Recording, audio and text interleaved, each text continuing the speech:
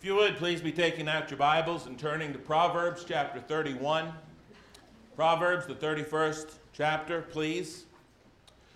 And now while you're doing that, I just want to take a moment and thank all of those folks for the baby shower yesterday for our daughter Katie. I know that many of you don't even know her, and yet Karen and I and Katie were completely overwhelmed with the love and the gifts. And for those of you who were responsible for putting on the shower, for those of you who came to the house, for those of you who couldn't be there because you had other obligations, but yet brought a gift for Katie, Karen and I were just overwhelmed, and we thank you for the love that is here for us and our family, and you make it feel so much like home. It is home, and we're grateful for that.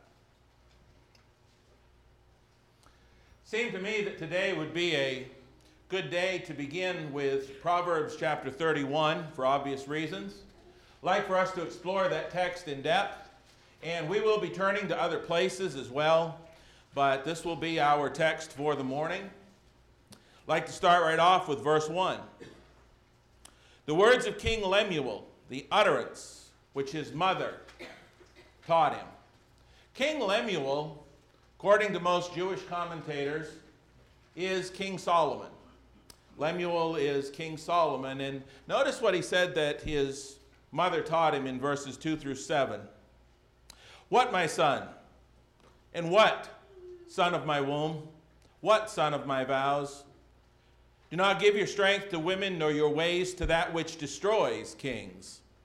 It is not for kings, O Lemuel, it is not for kings to drink wine, nor for princes intoxicating drink, lest they drink and forget the law and pervert the justice of all the afflicted.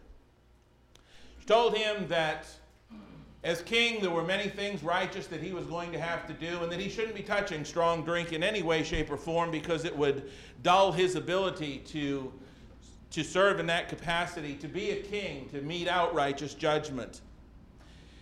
She went on to tell him when he was young that strong drink, verse 6, was for him who is perishing, and wine to those who are bitter of heart. Let him drink and forget his poverty and remember his misery no more. Not that that is a vindication or a support of that, but what she's trying to do is contrast for Solomon that these were not things befitting him who would serve God in righteousness. She wants him to be able to do what it says in verses 8 and 9. Open your mouth for the speechless, in the cause of all who are appointed to die.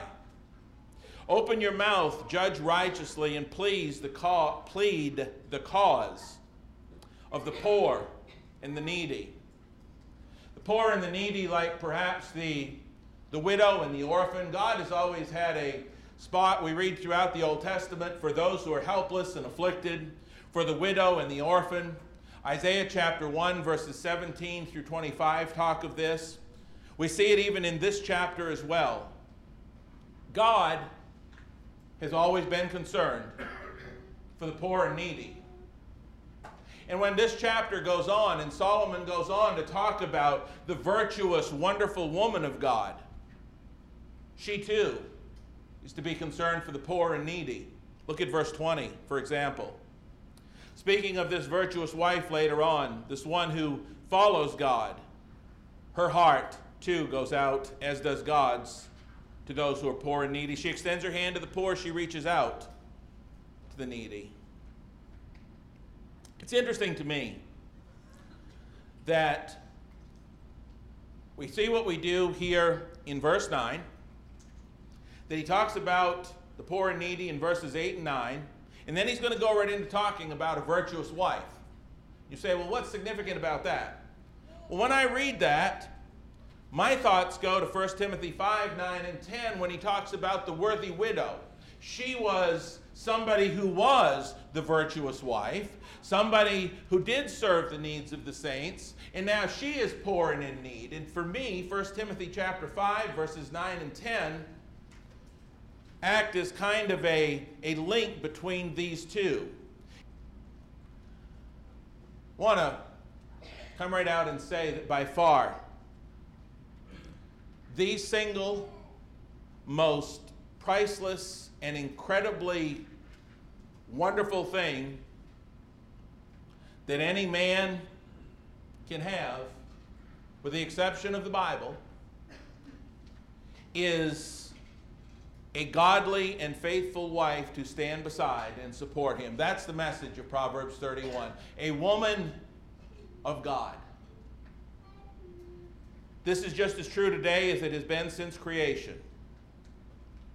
And I want you to really, really hear me. I want you to really hear the word of the living God. Ladies and gentlemen of every age here today. Again, there is no greater gift that a woman can give to her husband, to her children, to her family, and all of those around her than to be a faithful and godly woman. There's nothing any more precious. There's nothing any more priceless than that. Not beauty, not money, not fame and earthly acquirements. There is no other thing that makes her as priceless as for her to be a woman of God. And that is the message of Proverbs 31:10 and following. But it's also important, I think, for women to understand, for men to understand as well, that not only being a faithful and godly woman, being the most precious gift that she can give to her husband and family, it is the most precious gift she can give to God himself. God values that quality above all other qualities. Keep your finger here and turn to me to 1 Peter chapter 3, and we will see this. It is the gift that she gives to God as well, that he has such a high value placed upon. 1 Peter 3, 1 through 7. Look at this. Wives, likewise, be submissive to your own husbands, that even if some of them do not obey the word, some of them aren't even Christians, they without a word may be won by the conduct of their wives when they observe your chaste conduct accompanied by fear of God. Do not let, this is so crucial, do not let your adornment be merely outward, arranging the hair, wearing gold, or putting on fine apparel. Rather, let it be the hidden person of the heart, with the incorruptible beauty of a gentle and quiet spirit. Watch this, which is very precious in the sight of God. God puts such a high value and priority on that quality, ladies. For in this manner in the former times, verse 5, the holy women who trusted in God also adorned themselves, being submissive to their own husbands, as Sarah obeyed Abraham, calling him Lord, whose daughters you are, if you do good and are not afraid with any terror. I think it's important for us to note in verse 3, do not let your adornment be merely outward, arranging the hair, wearing gold, or putting on fine apparel. There's nothing wrong with those things. Nothing wrong with those things at all. That's not his point. His point is not, don't do this. His point is, that's not where your true beauty comes from. That's not where your focus should be of what is truly beautiful within you. That which is truly beautiful, that which should be focused on even more, even though those things are fine. They can't be the total focus of what makes you beautiful, but it's what's on the inside. It's that woman of God that God so highly treasures, as he goes on in this passage to talk about. Don't let it be just outward. 1 Timothy 2, 9 and 10 echoes those same sentiments. It says that women are to adorn themselves in modest apparel, with propriety and moderation, not with braided hair or gold or pearls or costly clothing, but which is proper for women professing godliness with good works. Again, there's nothing wrong with doing those other things for the outward part. Nothing wrong with that at all. But don't let it just be that. You know why? Because all of those things pass. As we're going to see at the very end of Proverbs, beauty passes, ladies. Physical beauty, physical adornment, all of those things. Gentlemen, if you ain't there yet, you will be someday. You ain't always going to look like you do when you're 20. It's not the way it goes. So build that beauty that's on the inside. I wonder, I wonder how many men and women, but seeing as how we're talking about Proverbs 31 today, I wonder how many women spend millions of dollars and hours and efforts trying to make themselves only beautiful on the outside. And I say momentarily more beautiful on the outside because this life is what? It's just a vapor. It's here and it's gone. Those are momentary things. When the same amount of time and effort and energy would be better spent on making themselves infinitely more beautiful on the inside through the persistent study of God's Word, pouring of themselves out in service to the Lord and other people through worship. I wonder, because that's what makes a woman that's what makes anybody, man or woman, so beautiful to God and to others. And that's the message in Proverbs 31. Look with me in Proverbs 31:10 and let us go on and we will see all of these things. He says, who can find a virtuous wife? It's interesting, the word virtuous here, the word in the Hebrew that's translated virtuous, is used 243 times in the Old Testament. You look at that and you say, well, wait a minute, I don't read virtuous 243 times in the Old Testament. No, you don't. Because that word is translated a lot of different ways. It epitomizes a lot of different things. Listen to what this word means that's translated virtuous. It also indicates strength, might, ability, efficiency, valor, virtue, force, or power. It's a woman who's strong and able. A virtuous wife, one who has all of these virtues. In other words, it's these virtues and strengths and abilities that are described in the following verses which truly make the precious and priceless woman or wife in God's eyes. For her worth, verse 10, the second part, for her worth is far above rubies. What's described in this chapter is a woman who is worth more than all the money in the world to her husband. Young ladies, young men, are you listening?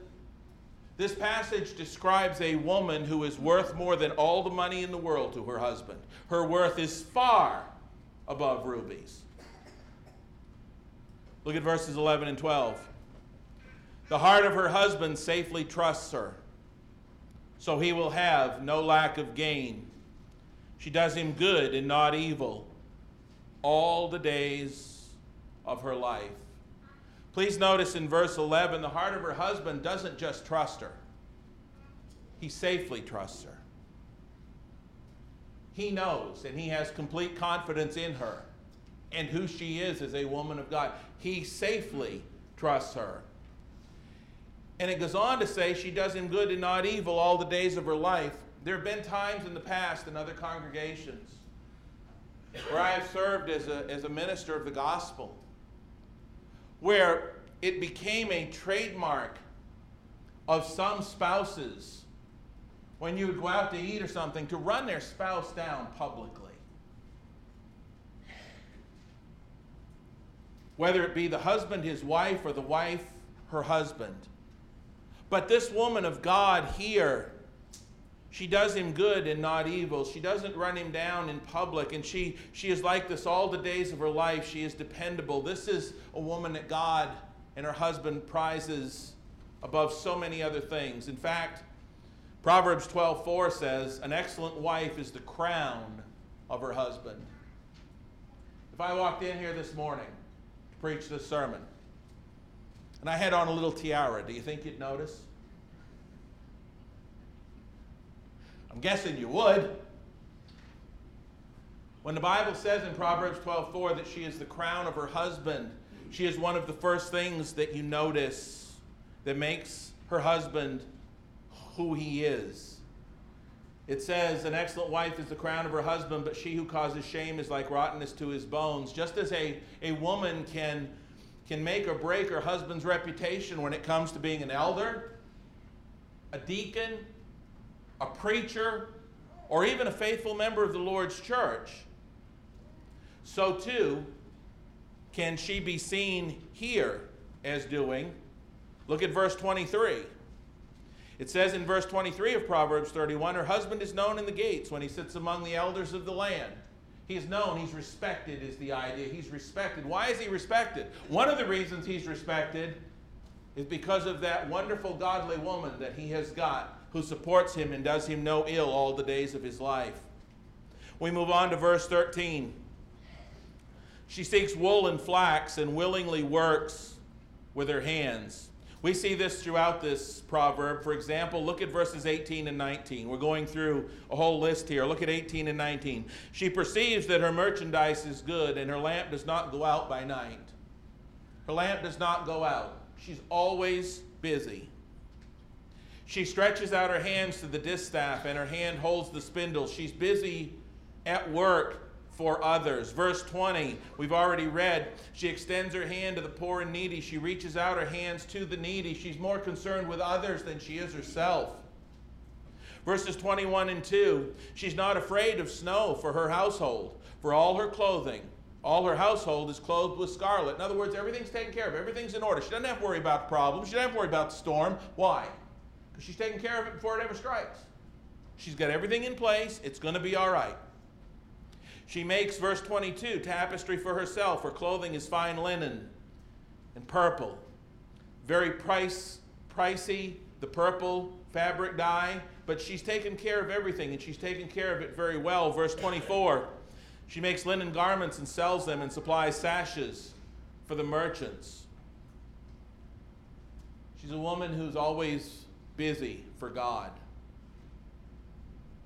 This picture we have in Proverbs 31 is of a woman of God who is multi-talented, multitasking. She doesn't just take the talents that God has given her and not use them. She's multi-talented, she's multitasking, she is self-sacrificing, and she is a hard-working giver to the glory of her God.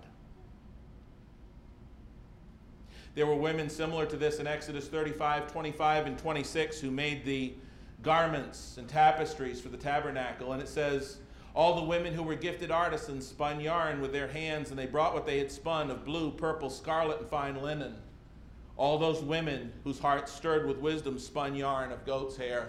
When God had a need for his house, these women responded, these women of God.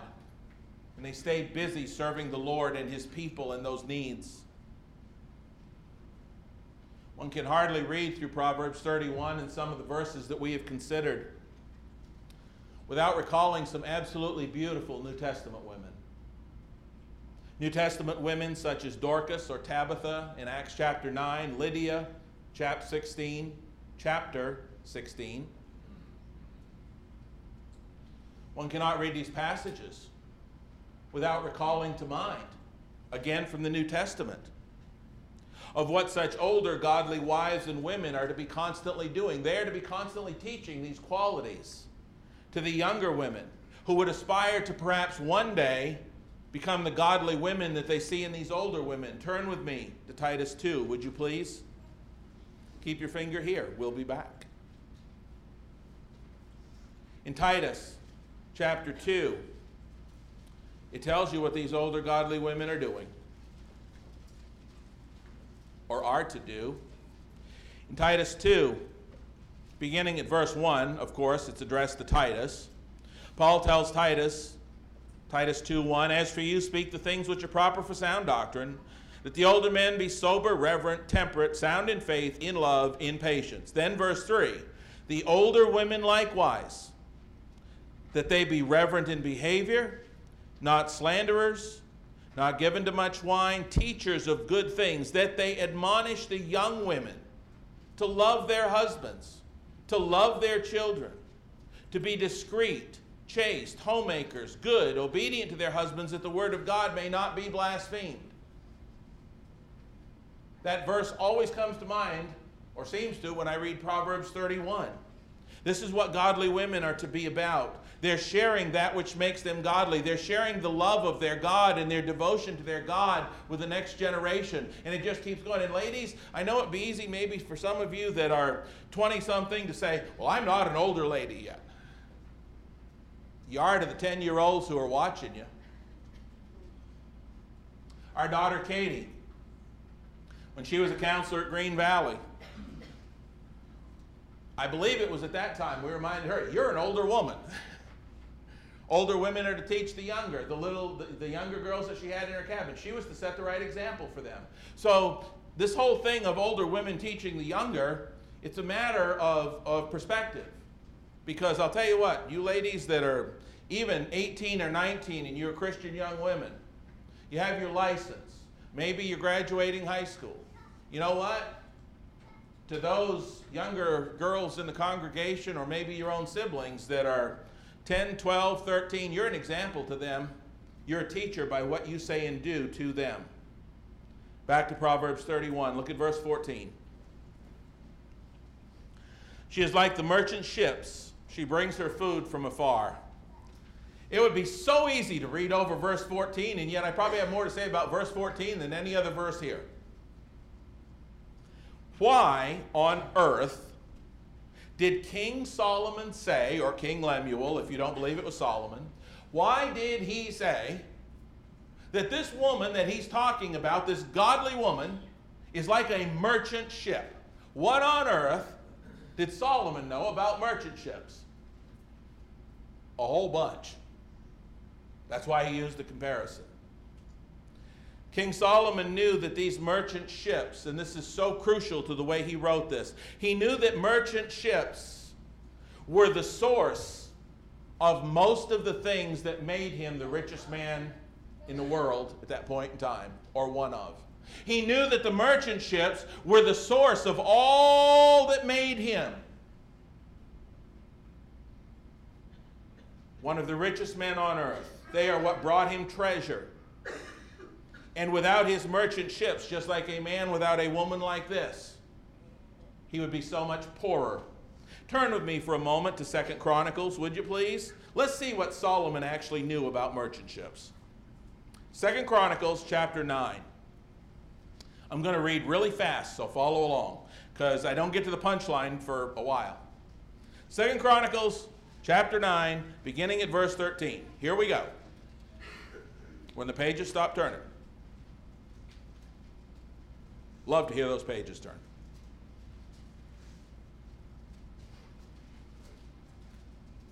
Second Chronicles chapter 9, beginning in verse 13. Picture this.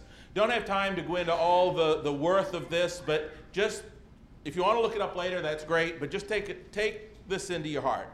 The weight of gold that came to Solomon yearly was 666 talents of gold, besides what the traveling merchants and traders brought. And all the kings of Arabia and governors of the country brought gold and silver to Solomon. King Solomon made 200 large shields of hammered gold. 600 shekels of hammered gold went into each shield. This was like dirt in the road to him. He also made 300 shekels of hammered gold. 300 shekels of gold went into each shield. The king put them in the house of the forest of Lebanon. Moreover, that means in addition, as if that weren't enough, the king made a great throne of ivory, overlaid it with pure gold. What do you think that'd be worth today? A throne big enough for a man to sit on, made of pure ivory, overlaid with pure gold. The throne had 6 steps with a footstool of gold which were fastened to the throne, armrests on either side of the place of the seat, 2 lions beside the armrest. 12 lions stood there, 1 on each side of the 6 steps. Nothing like this had been made for any other kingdom. All of King Solomon's drinking vessels were gold, and all the vessels of the house of the forest of Lebanon were pure gold. Not one was silver, for this was accounted as nothing in the days of Solomon. Who wants a cup of pure silver when you can have pure gold? I mean, it was nothing. To have cups made out of silver was like styrofoam today. It didn't mean anything. Silver and gold were so plentiful. Where'd he get it? Look at the next 2 verses. 4. This connects it to everything he said before this. All of this silver and gold, or at least the lion's share of it, for the king's ships went to Tarshish with the servants of Hiram. Once every 3 years, the merchant ships came bringing gold, silver, ivory, apes, and monkeys. Gold, silver, and ivory. The very things that it's been talking about. All this gold, silver, and ivory had to come to Solomon one way. The merchant ships. They were the source of some of the most valuable things that Solomon had. And so there is an added beauty when he says that this woman of God is like merchant ships. I want to share with you, Dr. F.L. Meldo, in an old copy of Christian Victory magazine, wrote 7 comparisons between merchant ships and these godly women. Listen to this. Number 1, merchant ships must have a pilot or captain if they are going to be successful in completing the journey and arriving at their intended destination. A truly godly Christian woman has the Lord Jesus Christ as the pilot of her heart and home. She loves the Lord her God with all her heart, all her soul, all her mind, and all her strength, and it shines through in everything she is and everything she does. Jesus Christ is her captain. Number 2, merchant ships used to be guided by the brightness of the North Star. Truly godly Christian women guide their lives, guard their homes, raise their children, and love their husbands by the guidance of the greatest light of all, Jesus Christ, the light of the world, and his word which serves as a lamp unto their feet and a light unto their path, Psalm 119, 105. Number 3, merchant ships transport costly, precious, beautiful cargo from distant lands back to their homeland. We read about the silver, gold, and ivory. They're all of the time transporting these costly and beautiful things back to their homeland. Truly godly Christian women and mothers transfer the priceless blessings and bounties of heaven. They transport that or transfer that into the lives of their husbands, their children, their home, and those around them. Number 4, merchant ships endure many a storm at sea.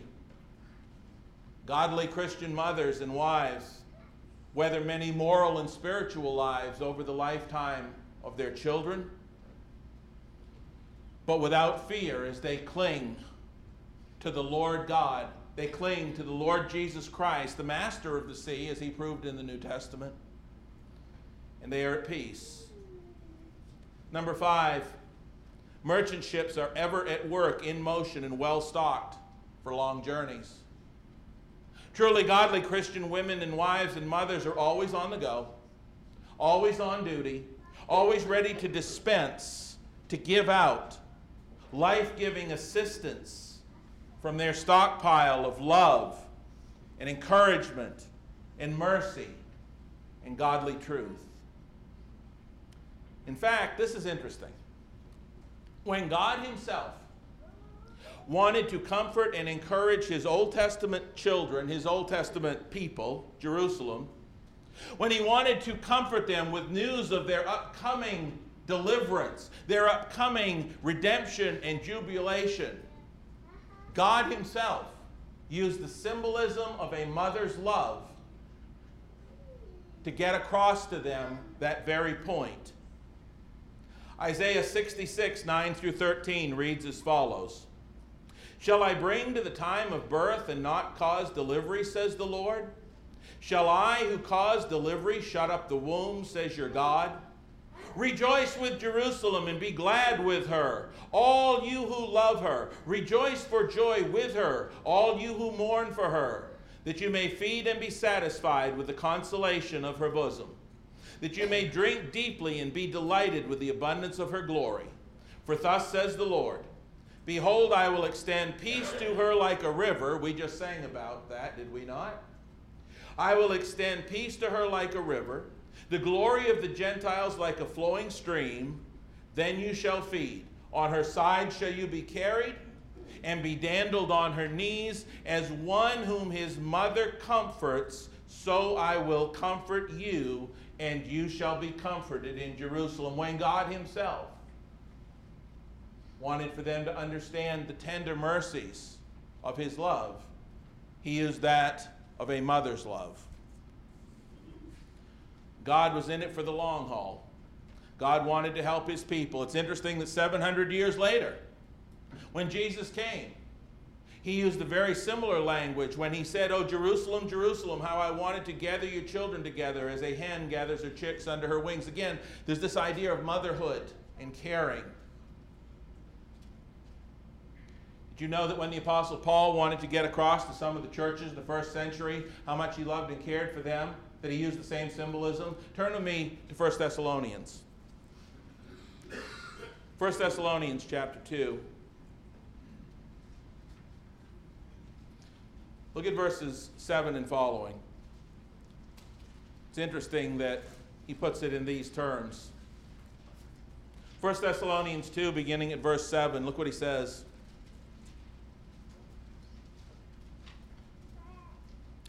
"But we were gentle among you, just as a nursing mother cherishes her own children. So affectionately longing for you, we were well pleased to impart to you not only the gospel of God, but also our own lives, because you had become dear to us. You remember, brethren, our labor and toil, for laboring night and day that we might not be a burden to any of you, we preach to you the gospel of God. You are witnesses, and God also, how devoutly and justly and blamelessly we behaved ourselves among you who believed. For you know we exhorted and comforted and charged every one of you as a father does his children, that you would walk worthy of the God who calls you into his kingdom and glory." In that passage, he first uses a mother's love and then a father's love to convey to them his love for them. Finally, number 6, merchant ships head for harbor to unload their cargo. Merchant ships do not abandon their cargo like the pagan sailors who didn't know God in the book of Acts in chapter 27. Truly godly Christian wives and mothers seek to help support their husbands, their children, and guide all of those around them safely into harbor. They don't abandon them at sea when the storm hits.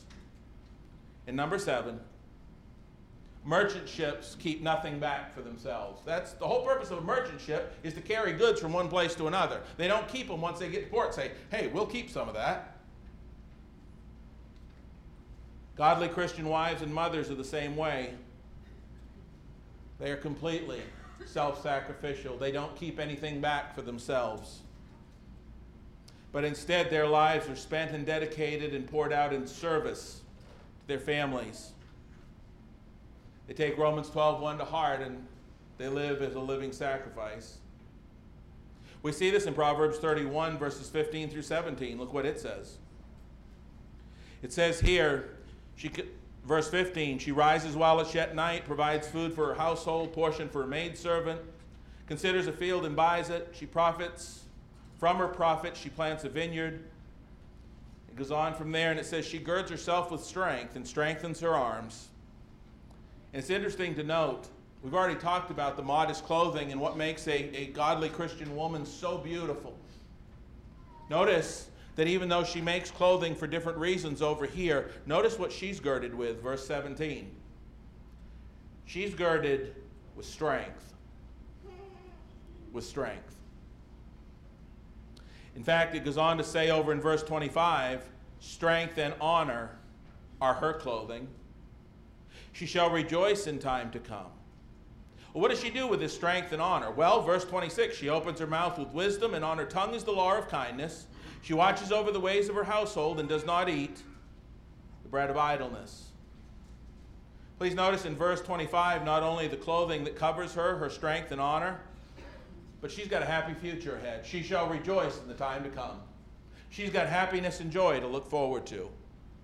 Please notice in verse 26 that the wisdom there is godly wisdom, like in Proverbs 3:13 through 18. And finally in verse 27, she is alert to her family's needs. She's never idle, simply pouring out her life in service to them. What is the result of all of this? Her children rise up and call her blessed. Her husband also, and he praises her. Brothers, if you got a godly wife and a godly mother, you need to praise her. You need to encourage her. You need to let her know every day how priceless and precious and special she is to you. You're one of the richest men on earth.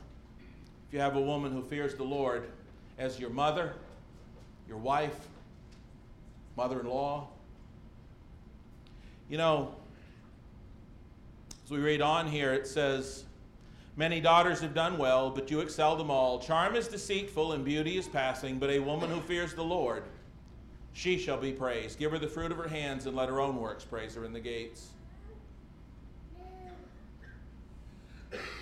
People are going to forget what you wore.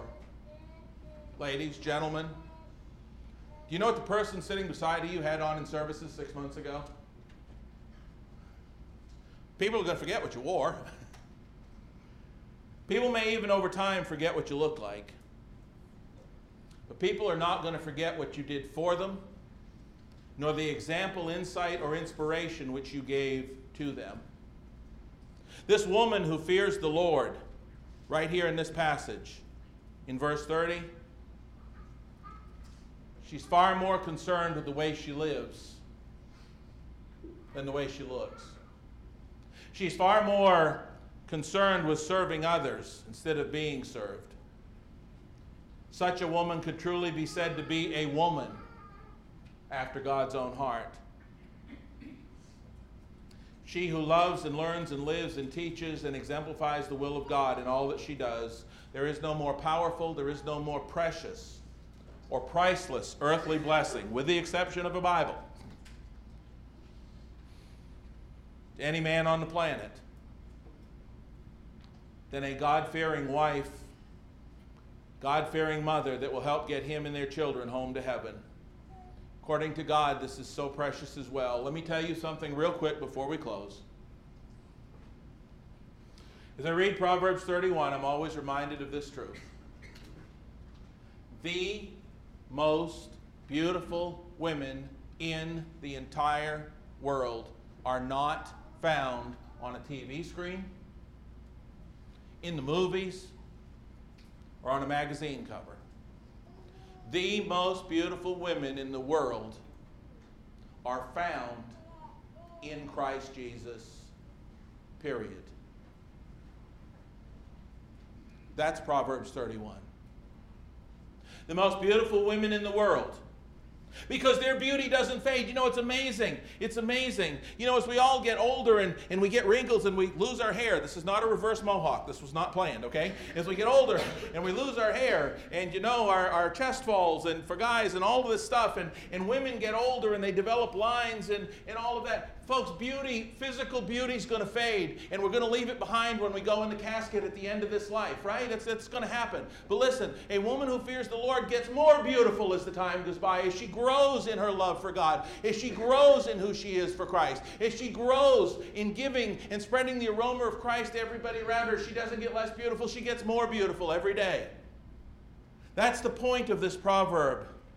And I will tell you, we have got some absolutely beautiful women in this congregation, because they are women whose first priority is to be what God wants them to be. And so, I want you to turn to one final passage, 3 John.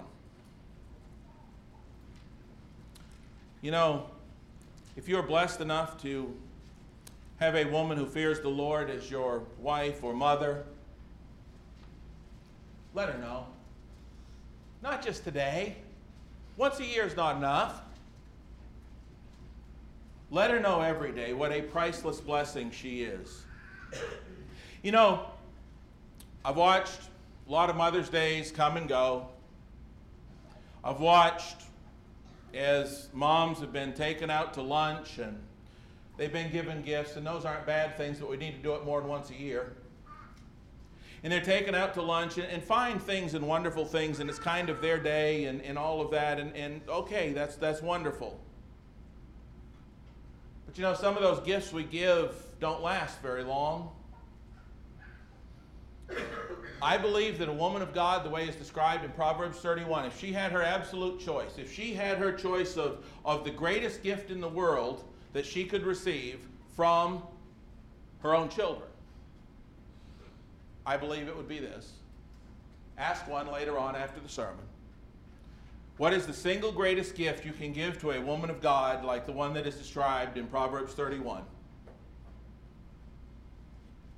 I think we see the answer, although a slightly different context, given in 3 John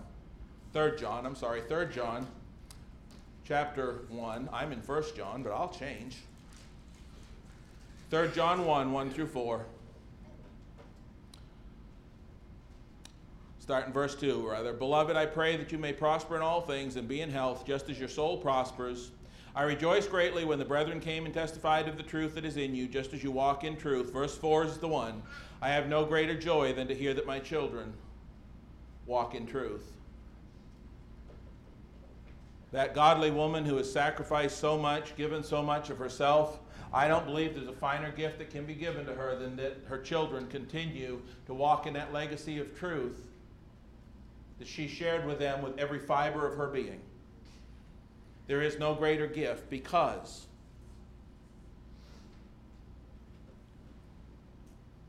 that's a gift you can give your mom that'll never fade.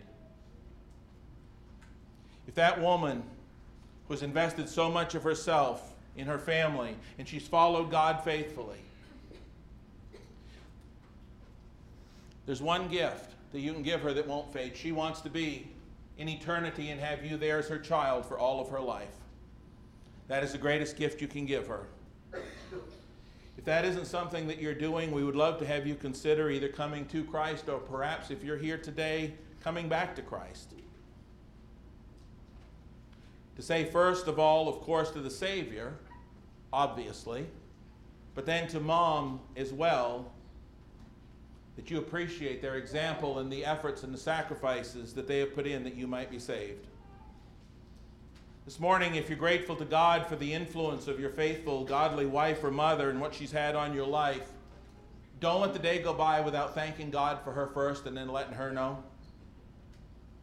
If you're a Christian woman here this morning of any age, whether you're 14 or 114 or anywhere in between, whether you're married or single, but you would like the prayers of the church that you will grow and become more of that Christian woman that we see in the scriptures, that woman of God we see in Proverbs 31. You say, wait a minute, 14-year-olds, 15? If you're a Christian woman and you're still in high school, but you want to be that woman God wants you to be, we'll pray for you to do that. We'd love to help.